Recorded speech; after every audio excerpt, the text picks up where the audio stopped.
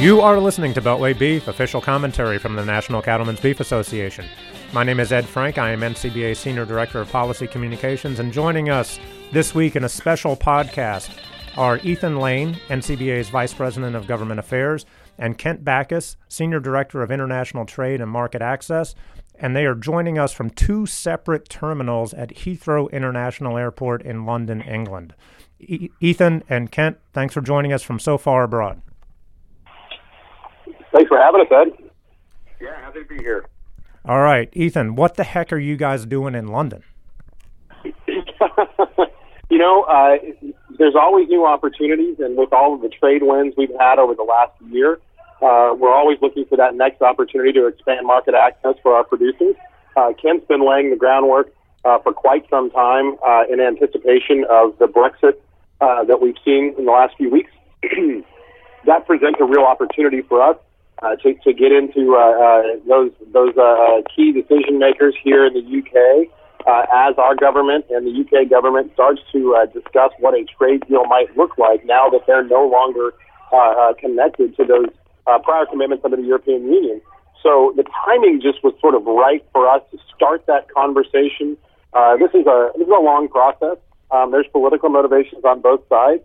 But the fact that they started these negotiations this week, the fact that the UK released their principles this week, the timing was really perfect for Kent and I to go over there and begin to establish a little bit of a beachhead and some relationship, so that our larger association leadership can go in and really get some work done here over the next few months. Yeah, and as you mentioned, I guess the UK put out this week a list of principles or a statement of principles. It's like 186 pages long. I looked through some of that, and one of the things I was reading a Politico article the other day, and Senator Grassley, excuse me, from Iowa, reacted to that, and the negotiating objectives that were released on Monday said that any trade deal with the U.S. must uphold the UK's high level of public, animal, and plant health, including food safety. And Politico said that suggests U.S. beef, pork, and poultry producers could gain little or no additional market access because of UK concern over U.S. production practices, including the use of certain veterinary drugs and antimicrobial rinses. Kent, this sounds like, this is the problem that we had with the EU, all of these non-tariff trade barriers that are not based in science. Kent, what can we do to sort of knock this down? Is this just a sort of a preliminary negotiation tactic by Boris Johnson and the UK? How can we knock down these non-tariff trade barriers with the UK, the same ones that we had with the EU?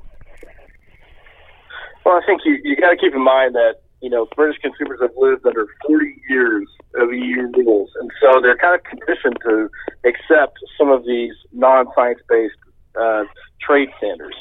And what we're here to do is to educate the decision makers and the agencies that are going to be directly involved with these trade negotiations, and just explain and, dispel all the rumors out there that our production practices are unsafe and that the key technologies that we have used for, in some cases, over 50 years are going to be harmful for British consumers. We also talked about our high animal welfare standards and all of our best practices here. We also took this opportunity to talk about our, the fact that we have such a low footprint when it comes to the environment, and the fact that our producers do it right, and that British consumers, British government should not be worried about how we produce beef, because we want to deliver the same high quality beef that we sell to U.S. consumers. We want to deliver that right here in the UK, and so that's really what this week's meetings were about, was to let them know that we want to be good trade partners.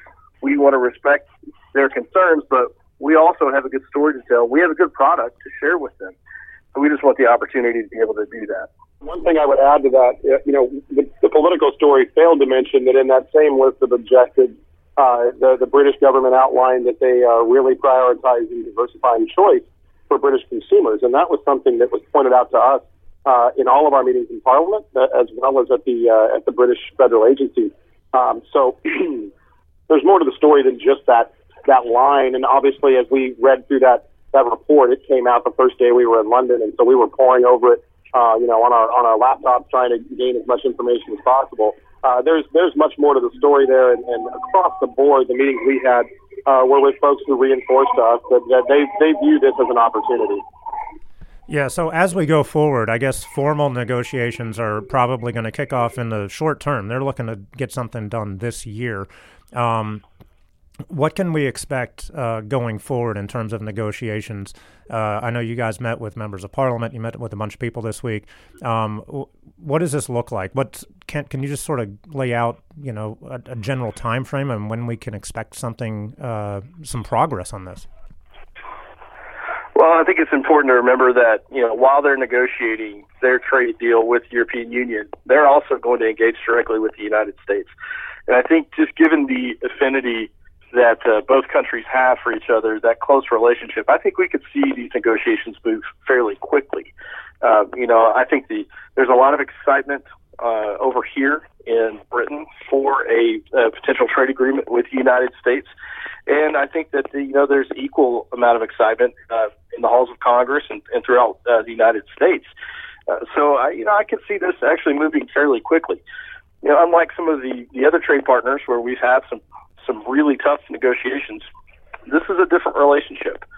And I think there is room to build on the trust that already exists and to really expedite these negotiations as quickly as possible. But the important thing is to make sure that, agriculture is represented and to make sure that beef is part of that conversation. Because, as we said, we've got a great story to tell. We have a great product to share with British consumers, and we can't wait to have that opportunity.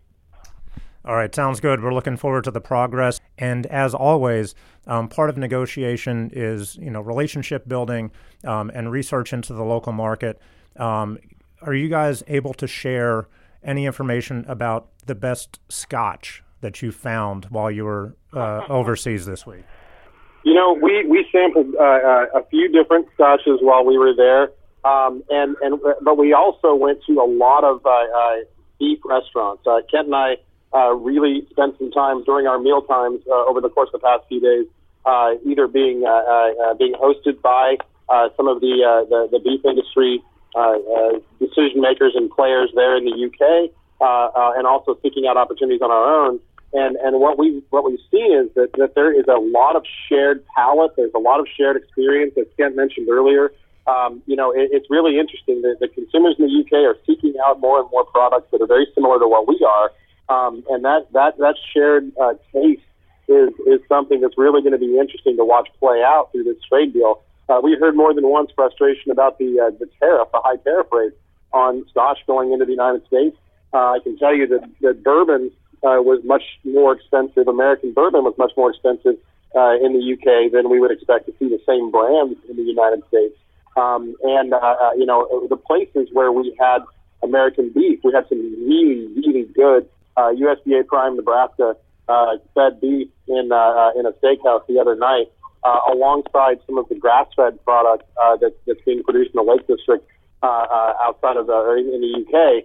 And it's really interesting because they're very different products, and the taste of the grass fed that they're producing over there, is very different, and it gives us some real opportunity to offer consumers over there something dramatically different than they're really used to on a large scale.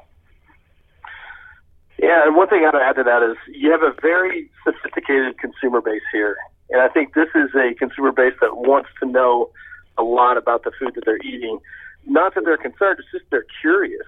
And I think that because we have such diversity in U.S. beef production, we have different breeds, we have different production practices, we have different regions. We have beef production in all 50 states. I think we have a real opportunity to highlight that and to celebrate that here with British consumers. This will be a market where we're going to have to provide a lot of outreach and education about our product, about how to prepare it, and how to enjoy it. But I think this is a consumer base that is looking for that. They're looking for that variety. They're looking for that quality. They're looking for that story, and that's exactly what U.S. beef has to offer. That's really true, and Tim's right. We've eaten a lot of beef this week, and we've eaten very little beef that wasn't outlined on the menu to explain exactly what it was. I mean, we've eaten Limousin, we've eaten Shorthorn, Angus, and they're very proud of the different breeds, and they're very proud of where these things have been raised, different districts of the country and different production practices. And it's something we've kind of gotten used to over the last couple of days, is just expecting that you're going to get a fairly detailed pedigree of what it is they're serving you in these restaurants. And that was something Kent and I were, I think, pretty fascinated by. All right, sounds good. Well, hopefully they will have more choice for American-produced beef in the future. So, Ethan and Kent, thank you for joining us from Heathrow Airport in London, England. Safe travels. Bring back some scotch. Don't bring back coronavirus, please. See you tomorrow. All right, thanks, guys.